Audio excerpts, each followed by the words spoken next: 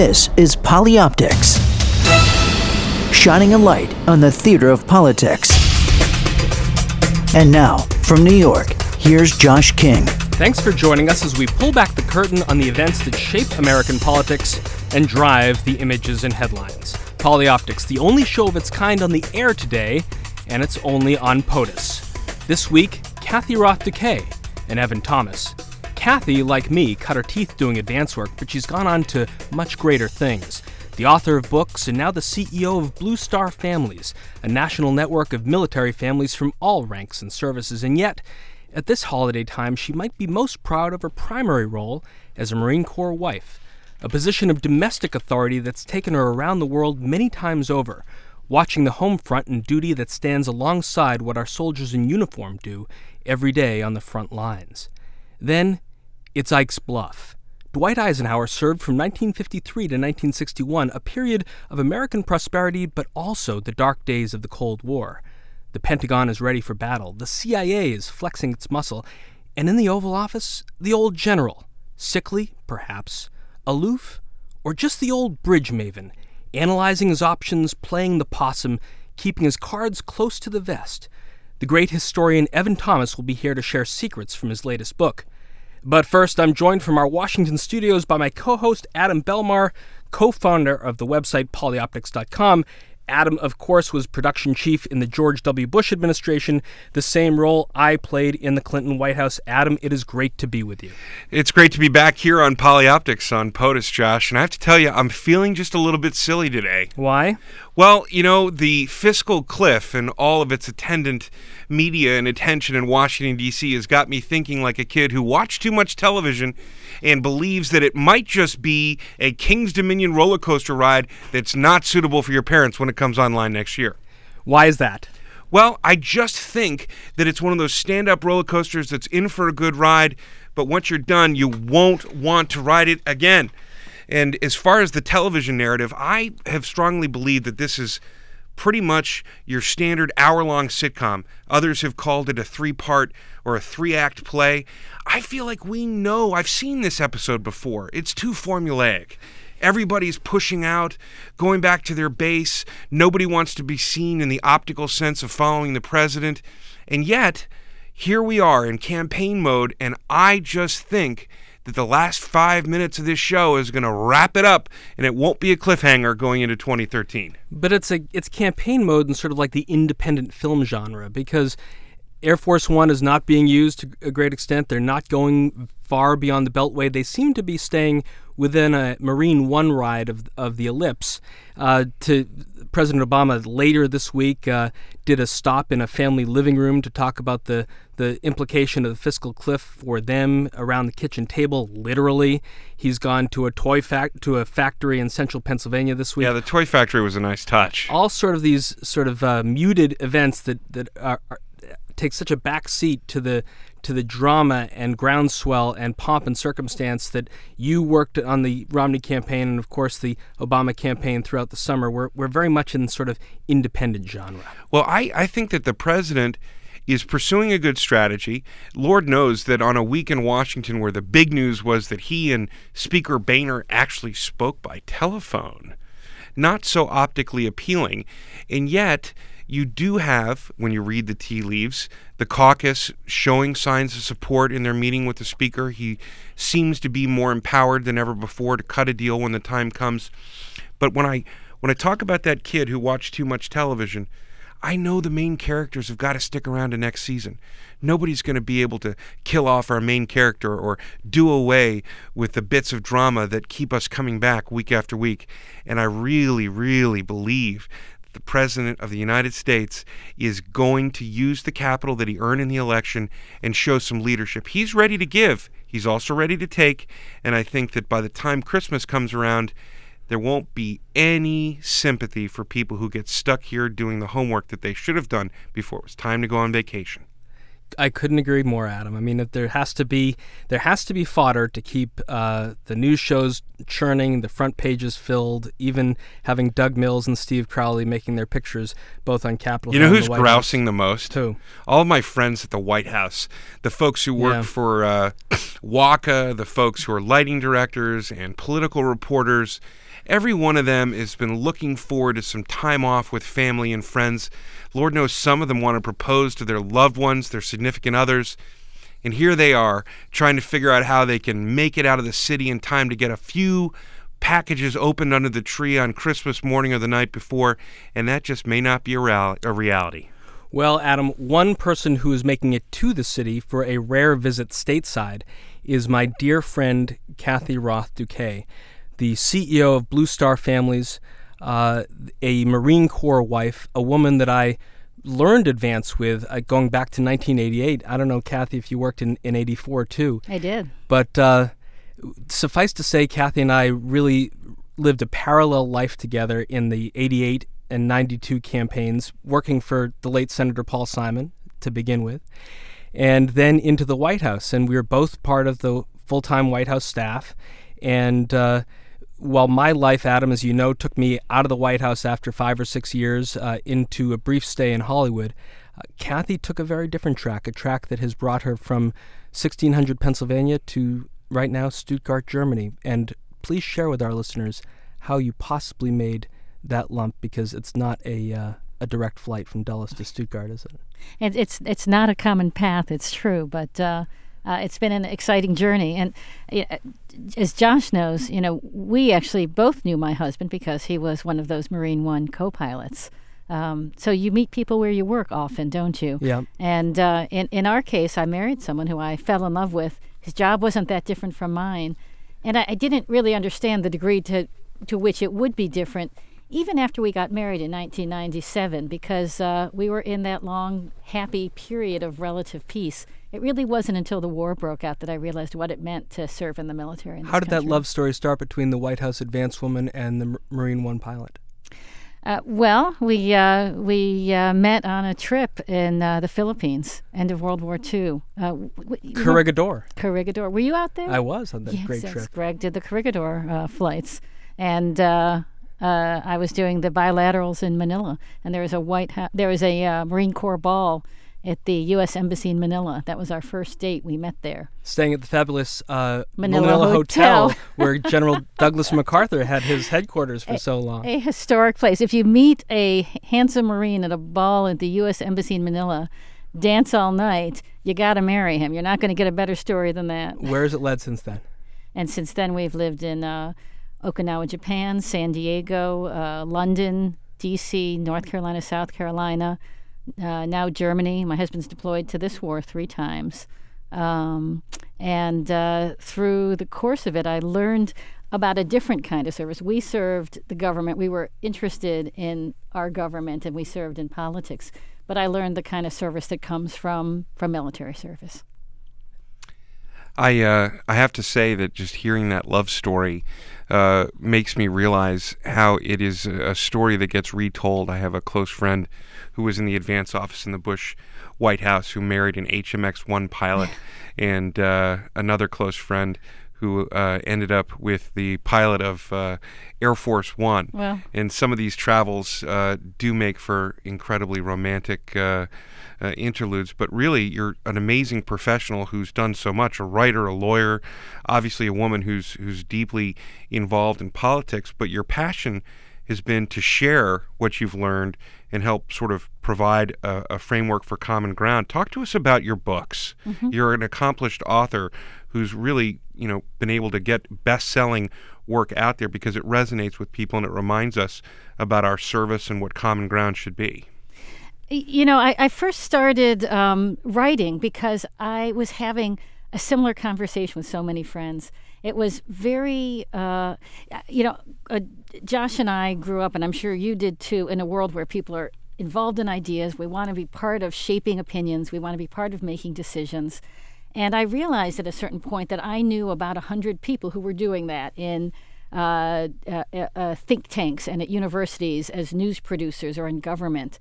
And they knew only one person in the military. And that one person was my husband. And the only reason they knew him was because I happened to marry him. And knowing him changed their preconceptions about who it was that served. And it actually really concerned me because I thought if the shapers and deciders don't know what the doers do, how well can we really lead this military that we're supposed to, as civilians, control. And I felt like, I needed to start telling that story. And by the way, I was no different. When I married my husband, I had had a graduate degree in international affairs, and I didn't know we had 4 different military services and what they did, and I didn't know the difference between officers and enlisted. It's kind of crazy. What was the premise of AWOL, the unexcused absence of America's upper classes from military services? Kathy, I'm a Swarthmore graduate. You're a Bryn Mawr graduate. Yes. I'm not sure how many Swarthmore or Bryn Mawr graduates there are either serving in the military or as spouses. Did you ever meet anyone in the military before you went to work for the White House? Not many. Adam, right? I mean, we did not have a lot of interaction with people in uniform. No, not in my early youth, but I will say that at my time at ABC News, specifically at Good Morning America, around 9/11, and in the years after that, my appreciation for military families and the sacrifice that they go through as their loved ones serve our nation grew profoundly, because those stories and that disconnect that Kathy speaks about in AWOL, the unexcused absence of America's upper class, is something that I came to understand and appreciate through personal relationships. Yeah, I appreciate that. I have a real passion for government and politics. All of us do. That's why we got involved in this business. And what's behind all of it is, how should we live? How do we as free people get together and create a society that works? And the reason I wrote AWOL is because intrinsic to our self-government is our ability to understand our military and to direct it. It's the most consequential thing a country does, is send people to war, to send people into danger, to act in the world with might. And the founders knew that. And when you have this unnatural disconnect, which we've had over the last 35 years, but was never part of our country's history, we go into rocky territory. It's morally suspect for how we actually govern our military, and those are, after all, real live people who we're putting in harm's way. But as a whole country, it puts us at risk for whether we're making strong decisions or not. So I just think that healing this divide is central to the soul of our country. So Greg goes from a pilot based at Quantico. Share with us some of the experiences that you can talk about of his command and his warfighting over the past 10 years. And then in parallel, what do you as a spouse and your fellow spouses do to say, we need to band together to become more of a community, to have more of a voice, to create Blue Star families? It's a great question, Josh. My first real experience of being a military spouse, even though we had moved to Japan, even though we had moved around, my first real experience was when we invaded Iraq. Because my husband first left to start planning the war in Iraq when my second son, Charlie, was about 5 days old. He was a C-section, and I got to stay home alone with him and my toddler. I didn't know what Greg was going for then. But about 7 or 8 months later, he deployed to the Kuwait border with Iraq. We really thought that this was a show of force that meant that would lead Saddam Hussein to stepping down. It was not going to war for me. And then on March 19th, which happens to be my birthday, my husband, with the invading forces of the Marine Corps, put on a chemical biological weapons suit and walked from safety in Kuwait into Afghanistan, 100% at that point expecting to have chemical biological weapons used against him. He had a baby and a toddler at home, a wife. We were living in La Jolla, California. He didn't actually have to do it. We have a volunteer force, and my husband was close enough to retirement age that we could have just put our papers in. But he voluntarily walked into that terrible experience, slept on the ground, was close to the fight the whole way, no knowledge of what was going to happen. And it blew me away, because I just could not imagine being in that position myself. Or the vast gulf between me and so many of my friends. One of our friends said to me at the time when I was talking to her, telling her this story, she said, "He loves that shit." And it just drove me crazy, because it goes to show the distance between, in the civilian world, you do things because you love it. You bungee jump because it's exciting and crazy. My husband didn't love that. Did he want to be home in La Jolla with us? Yeah, actually he did. he had a sense of responsibility to the people next to him. He felt he needed to do it because he had made a commitment, and it's coming from a very different place. So that was one of my first experiences in North Carolina. We were living in North Carolina. He deployed to lead assault squadrons in Iraq. Because he was the most experienced pilot, he flew almost every single mission. They did 18-hour days, 7 days a week for 7 months, mostly at night, because it's safer from rocket-propelled grenades, but it's much worse visibility at night. Picking up soldiers who are wounded from battle, taking them, bringing reinforcements in, very close air support. Only the Marine Corps goes that close to the battle in helicopters, interdicting high-value targets, as they say. It's a crazy thing to have someone you love doing something so dangerous, and you have to find God, frankly. I mean, there are no atheists in trenches, and there's no atheists in the home front either, because there's nothing material that makes sense about doing this. You have to find non-material values that lead you to think this makes sense for you to do for your family. Ideas about the importance of being part of a country and importance of trusting in the future, really. So that's quite a journey. Kathy, the optics, and this feels incongruous with, our discussion of military service and prosecuting the campaigns that your husband has been a part of, but for the country, the appreciation of what that sacrifice represents and the understanding that the ultimate sacrifice is made all too often in Afghanistan and Iraq. I wonder how, until 2008, a group like Blue Star Families wasn't in existence. Obviously, many precursors to it in a small, organic way, unit by unit. How did this come to be, and was this something that you believe has been long overdue in being put into place? Long overdue, and a huge pent-up need for it. A group of us started in 2008 feeling like it's this is the war is difficult, but it's actually more difficult than it needs to be. There are disconnects that we have with the country that are solvable and connectable, and there are insights and expertise we have from living it that we're not able to contribute because there is no place at the table for the people who are living the experience. Active duty can't participate. They give up. Yeah, and they sign up. They aren't allowed to advocate. But your family is. We have the window and we know what it is, and we also know the effects on ourselves and our children. The ultimate sacrifice, as you mentioned, actually isn't paid most often in Iraq and Afghanistan. We lose more soldiers to suicide than we do to combat. I mean, these are the kinds of stories we're in a position to tell and help solve because we're so close to them. But I think probably, my guess is that the internet and the sophistication of it at 2008 made this possible. We are so spread out. I actually live in Stuttgart, Germany now because my husband got reassigned there. I didn't have to stop doing Blue Star Families because of the strength of social networking and telecommuting and Skype and those kinds of things. And so we started the group in 2008, incorporated in 2009, got our 501c3 in October of that year. We grew 1,000% every year for the first couple of years. We're growing at least 100% now. It's much bigger than we ever expected to be. We have over 500,000 people who take part in our programs now. We're 3.5 years old. And I think it's because there was an enormous hunger for an ability for us to have a seat at the table.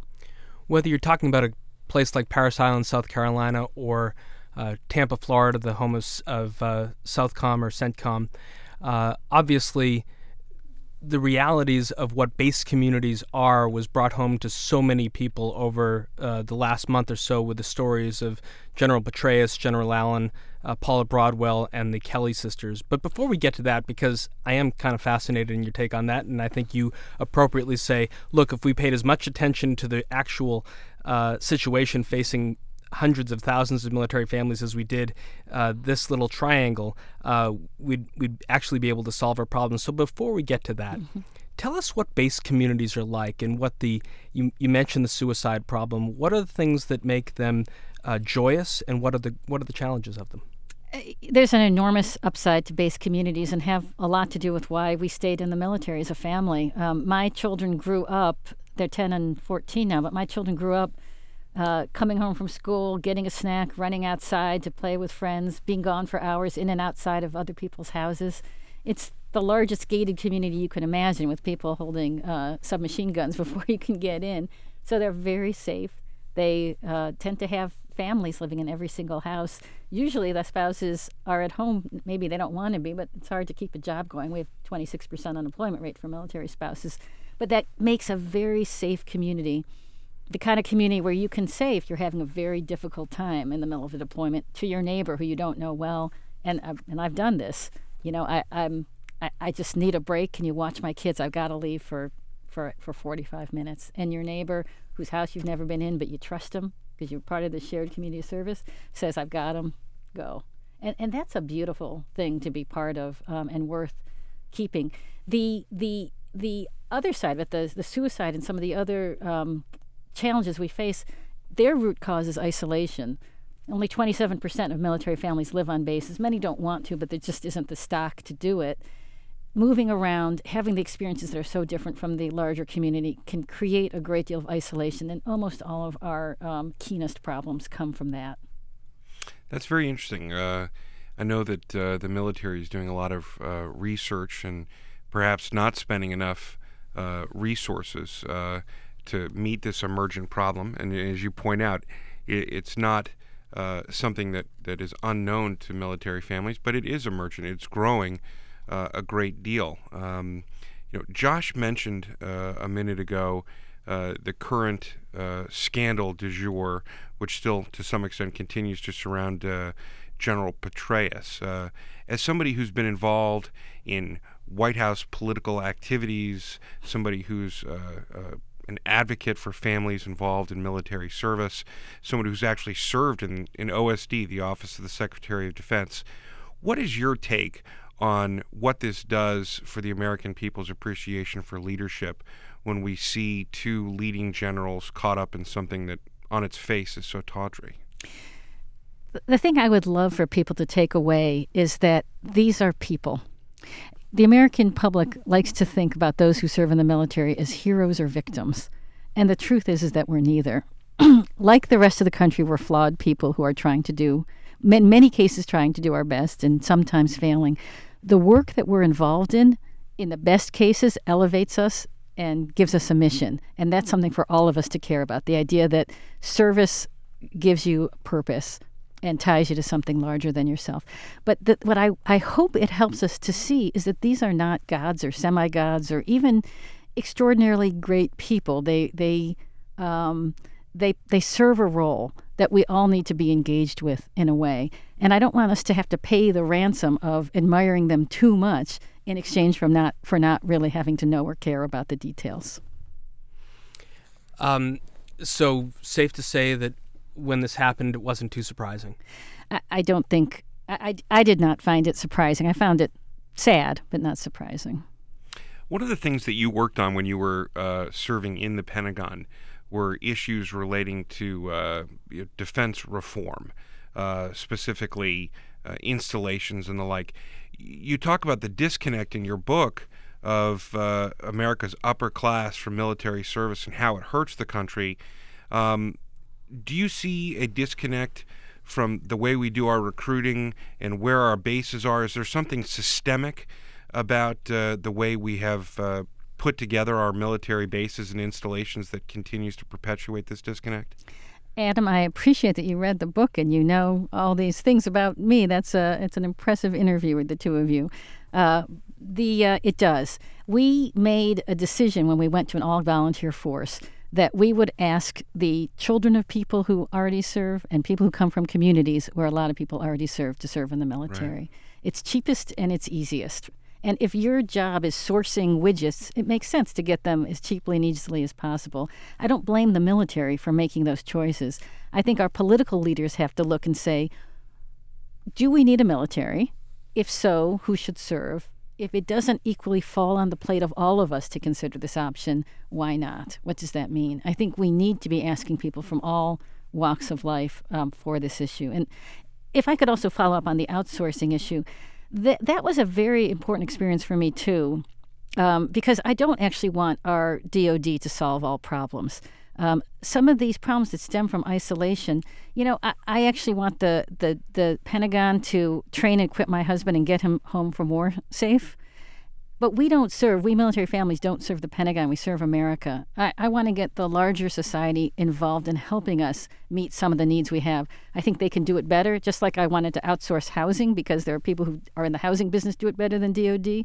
I want to outsource some of these programs that can help build family strength because I think those are the experts, and I don't think we need to make DOD the expert in that sort of thing. Josh, this is something that came to the fore even at the beginning of Operation Iraqi Freedom when we started to learn names like KBR and Halliburton and some of the larger companies that were Blackwater and others who were handling outsourced security and feeding the troops and base security. But it does make me think, Kathy, that there's a real need on the part of our political leadership to have some personal connection. It's not just who you know. There's great overwhelming number of folks who lead our country in the civilian and political ranks never served. Never served and never knew anyone who served. Now, everyone can't serve. We need 5% of our 18 to 24-year-olds to serve.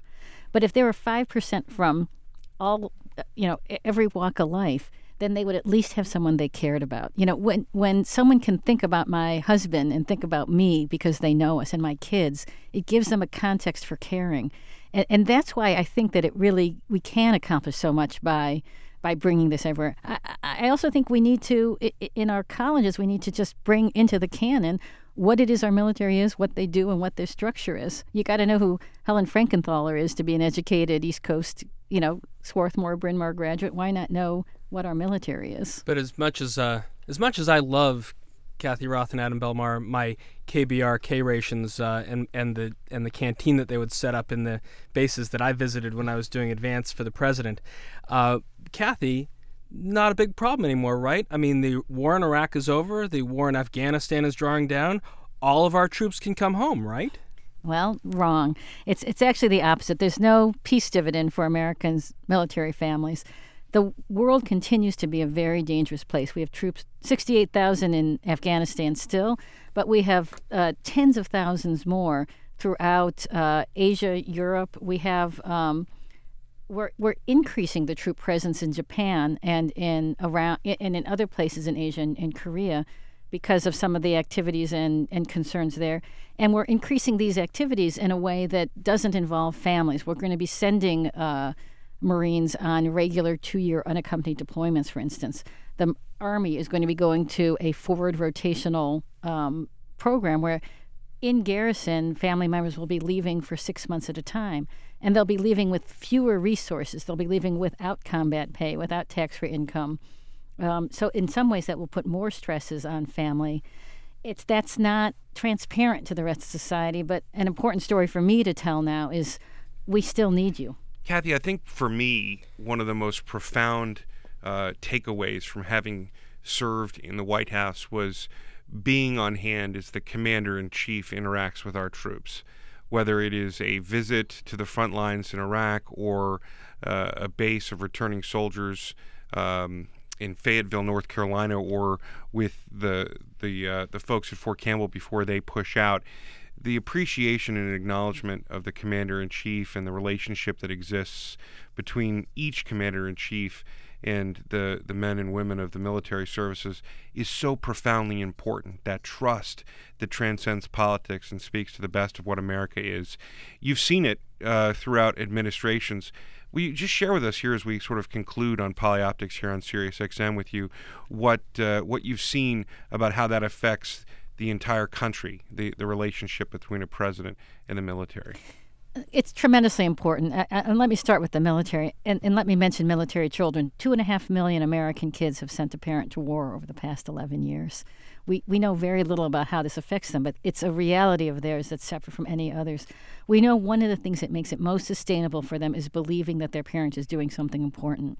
When the president or when the first lady, this first lady recently hosted a bunch of military kids to the White House to look at Christmas decorations, that can erase so much of the trauma because they believe it matters. It believes you can do something hard if it matters. And that's what the connection means. I think that the presidents are as helped and as elevated by their connection to the troops as the troops are the other way around. It's very good for the country. Josh, that has to be your experience as well.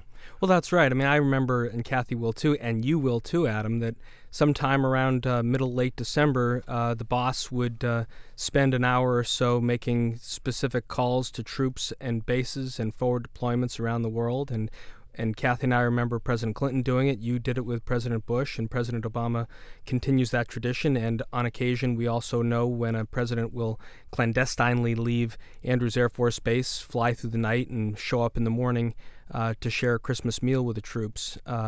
And it is incredibly moving. And we'll talk. And I saw that most recently, Adam, watching Steven Spielberg's Lincoln that last week, and we'll talk about that with Evan Thomas in the next segment. But the connection between the commander-in-chief and the troops in the field and the families at home has got to be strong and indelible. And only then will we begin to truly understand the sacrifices made not only by the people in uniform, but the spouses and the kids and the families back home and their extended families. And I did want to tie this back to our previous work together, Josh. At the Christmas parties at the White House right now, there's a program the Blue Star Families runs together with the First Ladies joining forces called Operation Honor Corps. It's something that all of your listeners right now can take part of. It's a pledge to do community service in honor of the service of military families. There's a card you can fill up online, but we also do it physically at the White House. In honor of your service, I pledge to do blank. Mentor a child, clean up a park, the idea of your choice. And then you sign your name online, you put your email in, and you come back and tell us when you've done the pledge. We're up to 22 million hours pledged now of community service. And it's a way for us to all do some. You can see all the cards up on the walls at the White House. And it's after the Christmas parties are done, those cards will go to military families, to wounded vets around the world. What a great program. Patriotism begetting patriotism. Kathy Roth-Duquette, thanks for being with us on Polyoptics. Thank you.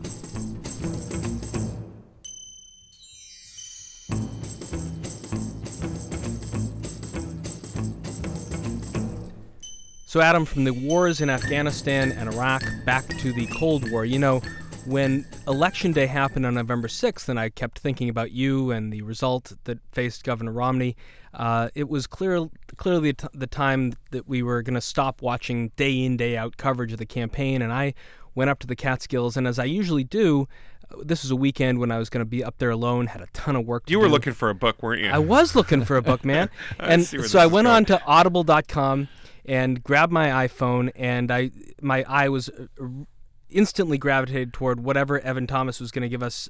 Most recently, I spent about a full weekend with the War Lovers in the spring. We obviously read the book that both he and Mike Allen worked on the ebook, but I picked up Ike's Bluff.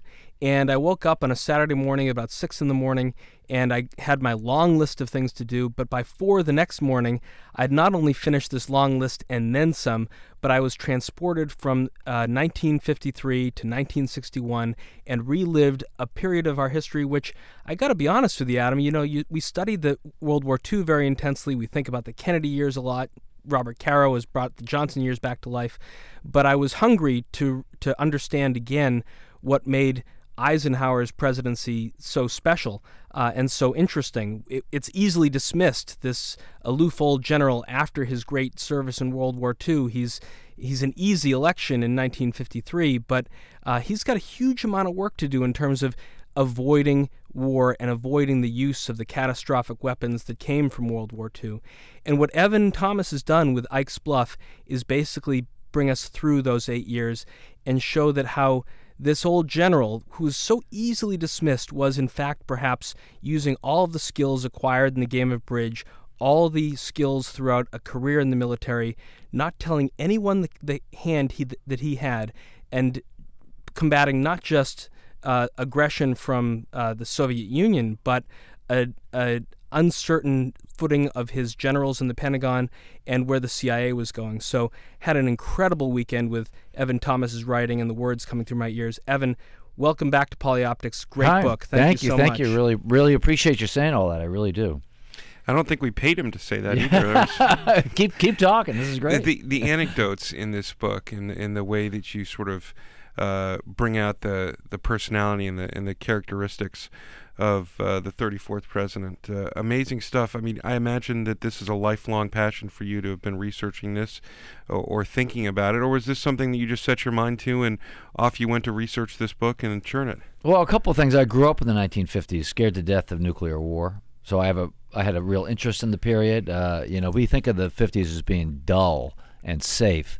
Didn't feel that way to a little kid living in Long Island who would hear the air raid practice sirens and think that the nuclear Armageddon was on its way. And I think I have a lot of company of people who grew up in that decade who remember it fearfully. So that interested me. Ike, I'd written a book about Bobby Kennedy, and I probably had drunk the Kool-Aid from the Kennedys that Ike was a boring golfer. But he wasn't. He was a crafty guy, and thank goodness he was, because that was actually, it was a tense time, and we had a lot of conflicts. And Ike, the thing that got me going on this was I heard that from somebody who knew General Goodpaster. General Goodpaster was Ike's closest aide, his staff secretary. Yeah, the guy that Ike would confide in and talk to his top secret stuff about. And Goodpaster told a friend of mine some years ago that Ike never told him whether or when he would use nuclear weapons. And I started thinking about this, the incredible responsibility. I mean, presidents, everybody knows presidents have responsibility, but 1950s, this is the first time a president's ever had, or anybody in history has had the power to destroy the world or wreck civilization, because we got this new weapons. And there's a lot of uncertainty whether we're going to use them or not. The chairman of the Joint Chiefs want to use small nuclear weapons in Vietnam and Korea and against Red China and Berlin, and Ike threatens with these things, but he never tells anybody whether he's going to use them. And that just got me. What is that like to have that responsibility? Now, he's used to responsibility. World War II. He'd been Supreme Allied Commander, Indeed. but still. Well, we think a little bit about the preconceptions that people have with this president. You talk about him as someone who seemed like a benign figure, but you come to a place where you realize he's crafty, he can be even cold-blooded, incredibly calculating. This is a guy who used power wisely, but that was a very strategic and thoughtful process that he went through.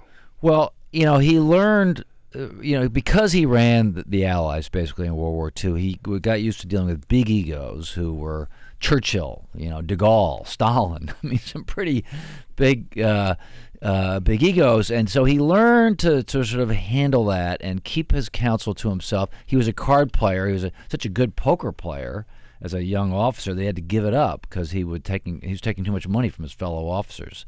But he continued to play bridge, and he liked to sort of think ahead. And so he had this kind of calculating mind. His own son, John, told me, we were talking about the genial, sunny, warm Ike, which everybody saw, and then there was this cold-blooded Ike, and I said, well, like 50-50, and John, the son, said, no, 75% cold-blooded. That's his own son. So he's a very calculating guy, and he needs to be, because, it's a whole new ballgame out there. You look at a map in 1953, and it looks like communism's on the march everywhere. Eastern Europe has just turned red. China has just turned red. All through Asia, South America, Central America. And so what are we going to do about it? Well, some people just want to go home. Fortress America. We're isolationists. Ike said, no, we can't do that. I mean, Europe is going to collapse. We're going to lose China. We're going to lose everything. So we have to stand up. But how? Well, Ike didn't want to fight little wars. There was a chance to fight all sorts of little wars because he, from his experience in the military and his own study of history, knew that little wars turn into big wars, really big wars, and ultimately nuclear wars. So he was determined to keep us out of little wars. But how do you do that? Well, you bluff. You threaten to have the really big one. He bluffed with nuclear weapons, and he did it again and again. He did it in the Middle East. He did it, I said, with China and Vietnam and Korea. There's crisis after crisis, never quite telling anybody what he's up to. The historians are still, a lot of them still scratching their heads about what he really was up to, because he did hide the ball pretty well.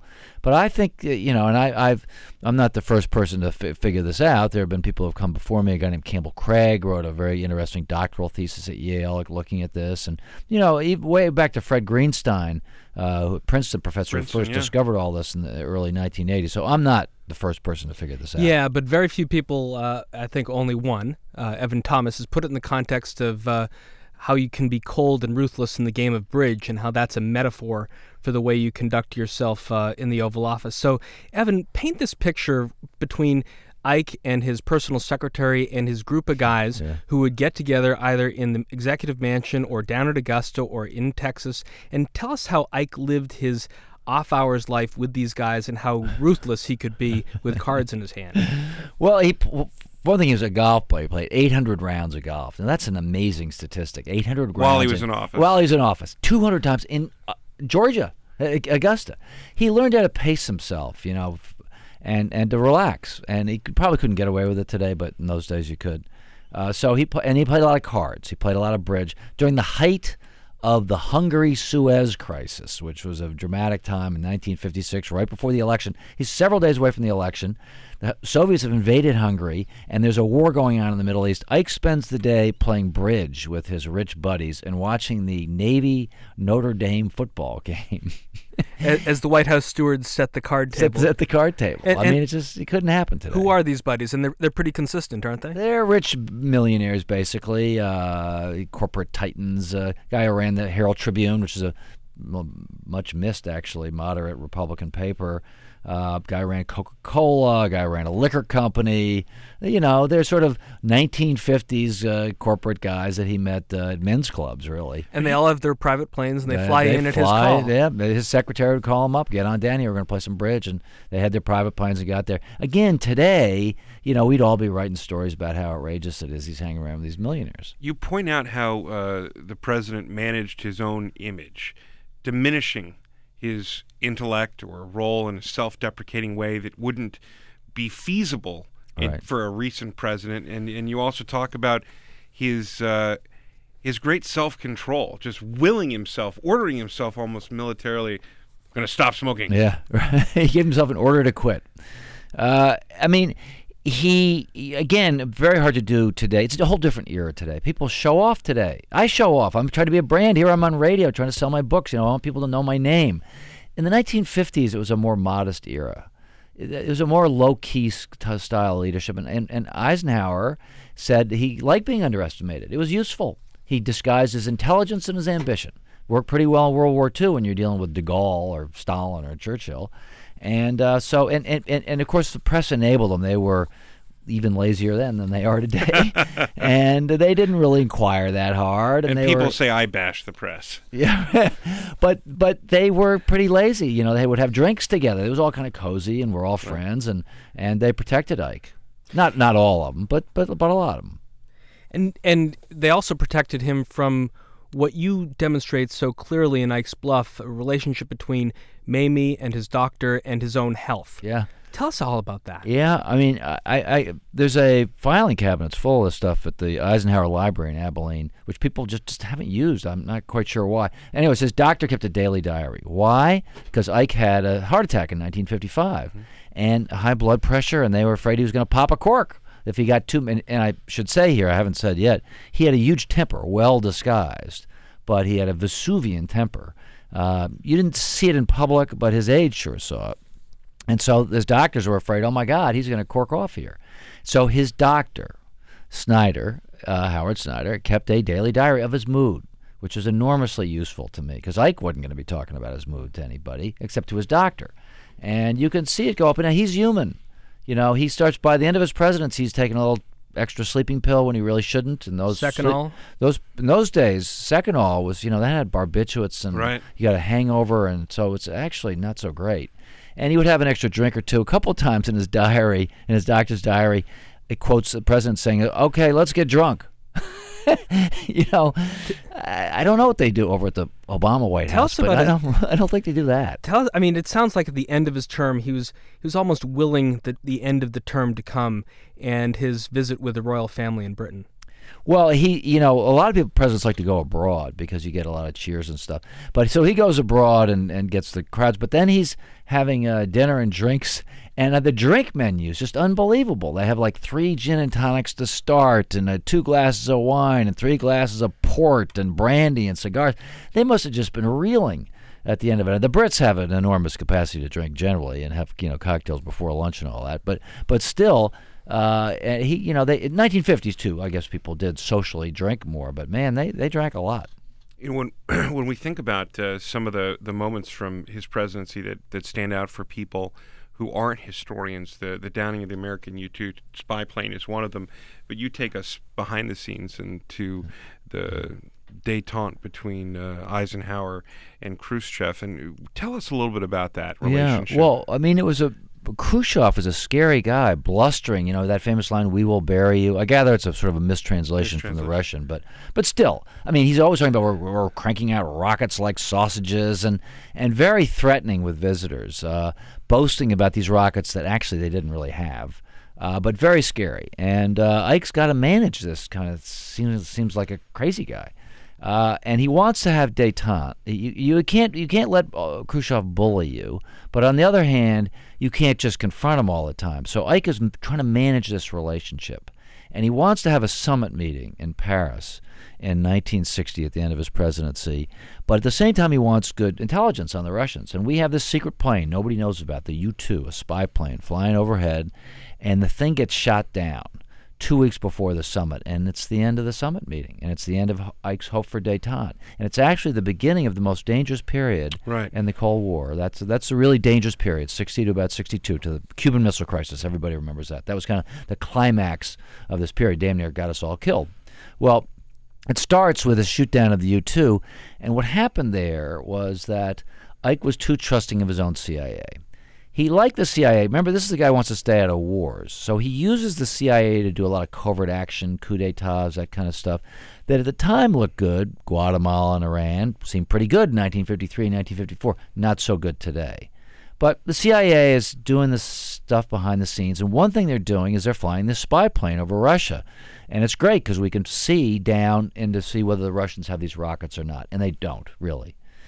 But the head of the program running this, Richard Bissell, lies to Ike and doesn't tell him that the Soviets have built these anti-aircraft missiles that can reach the U-2. He covers it up, and Ike is not told, and he authorizes a mission over Russia in May Day 1960, it's kind of hard and boom. To be backing up bluffs when you don't have the intelligence to know when you really are way outside the risk envelope. Yes, I mean, that's an important thing that Ike pretty much knew. But, well, I mean, I have to qualify that. We had no good human intelligence in the Soviet Union, no good spies. We had a couple of walk-ins, but basically in the 50s we were blind, except for this airplane that flew overhead. And it couldn't see everything, but it would follow rail lines, and they just weren't finding ICBMs. Khrushchev was boasting about it, but the CIA wasn't finding them. That helped Ike basically, I would say, it's not so much bluff, but call Russia's bluff, to find out that because he knew they had a weak hand. He loved his scientists like Edwin Land developing that camera. He did. He's a tech guy because the military, has to be, and he knew weapons and all that. But he called them my scientists. And Land, who invented the Polaroid camera, which some of you may remember, they invented this incredible camera that could look down from 60,000 feet. And also Lockheed invented this plane, the U-2, that was an amazing invention and carried us through this dangerous period till we could get satellites up there and spy on them with satellites. Evan, you talk about the relationship between President Eisenhower and what were his former colleagues during World War II, like 31-Knot Arleigh Burke and the other generals. And you really begin and end the book talking about the famous farewell speech and the rise of the military-industrial complex. What did Eisenhower think the Kennedy administration would ultimately do with all the tools at their disposal, and whether they would be as careful and protecting of this vast killing apparatus that he was able to keep under wraps for so long? Well, it's a mixed picture. I mean, Ike is old and sick at the end, and he doesn't do a great job, I think, with Kennedy as sort of warning him. He does give this famous speech in 1960 and warns everybody, watch out for the military-industrial complex. But he does not do a good job with Jack. He thought Jack Kennedy was a whippersnapper, and he had limited contact with him. He did counsel him during the missile crisis and basically told him to hang in there. But he could have done a better job educating JFK about this arsenal that had been built. Now, it's complicated because Ike, on the one hand, he reduces military spending. Think about this. In the 1950s, the president reduces military spending. But he does it by cutting the heck out of the Army and building up Strategic Air Command and missiles. And we've created this unbelievable force to take out the Soviet Union in about 2 hours' time.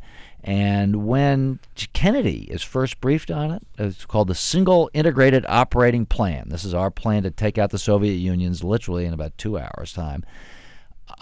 President Kennedy turns to Dean Rusk, the Secretary of State, and he says, and they call us human beings. I mean, he just can't believe what they've built here. Ike's Bluff is the book. You may know some of the other titles. We've already talked a little bit about The War Lovers. You have been very good to us here at Polyoptics, Evan Thomas, and we're lucky to have you back. And I can just tell our listeners that if you're thinking about buying this book and you want to get it signed, you just contact Josh King in New York, and we'll do the trafficking on this book. Evan Thomas, thanks for being with us here on Polyoptics. Thank you, guys. I really appreciate it. Take care, Evan. See ya. That's it for another edition of Polyoptics.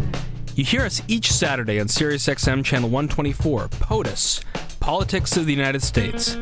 Missed any previous episode? Find them all on polyoptics.com and follow us on Twitter at Polyoptics. Keep your eyes on the visual, think about how it moves you, and we'll talk about it next week. Thanks for listening. I'm Josh King, and you're on POTUS.